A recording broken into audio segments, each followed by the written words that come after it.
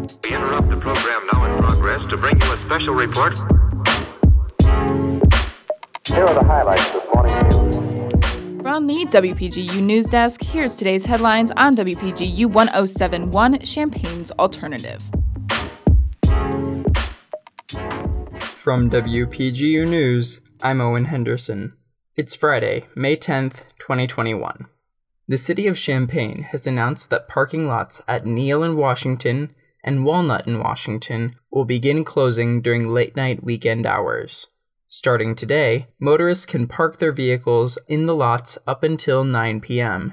and are able to retrieve their vehicles up until 2:30 a.m.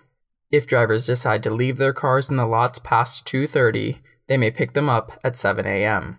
City officials say they're hoping to crack down on parking lots being used for unlawful activities such as public alcohol consumption. The Illinois Department of Public Health announced Wednesday it will expand access to COVID-19 testing in elementary schools statewide using saliva-based tests developed by the University of Illinois at Urbana-Champaign. IDPH and schools will receive the test results within 24 hours of the specimens reaching a Shield, Illinois lab.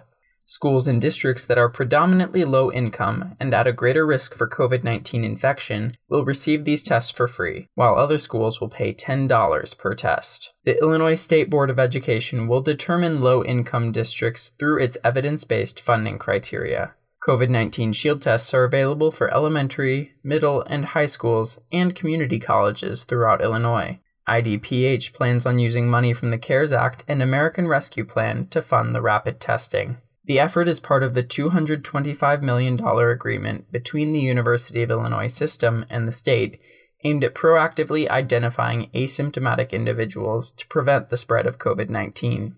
The state of Illinois will fully reopen today under Governor Pritzker's Phase 5 of the Restore Illinois plan. All capacity limits have been removed for businesses, large-scale events, conventions, amusement parks, and all other venues, while mask requirements will continue to follow CDC guidelines. This reopening aligns with record low new cases and hospitalized individuals with COVID-19, as the test positivity rate is currently only 1.3%.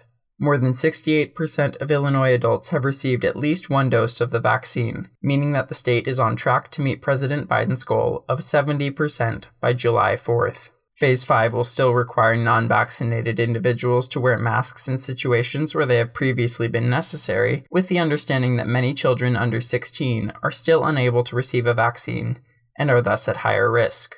The University of Illinois is currently working on guidance for the fall semester, but will follow CDC guidelines and the Restore Illinois plan by allowing fully vaccinated individuals to forgo masks and social distancing in most university spaces, working under the honor system.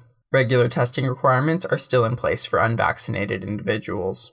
As of Wednesday, the Illinois Emergency Management Agency announced 3 more FEMA disaster survivor assistance teams will join the 11 teams already in state.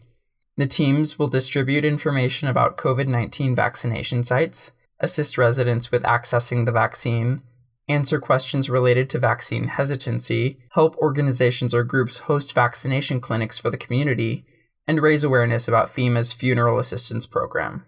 Since their deployment, these teams have had more than 100,000 interactions with the general public. These efforts are supported under the Biden-Harris administration's National Month of Action, which aims to get 70% of U.S. adults at least one shot by July 4th. For more information on how to make an appointment to receive the vaccine, updates on the state's plan for eligibility, and answers to frequently asked questions about the COVID-19 vaccine, go to coronavirus.illinois.gov.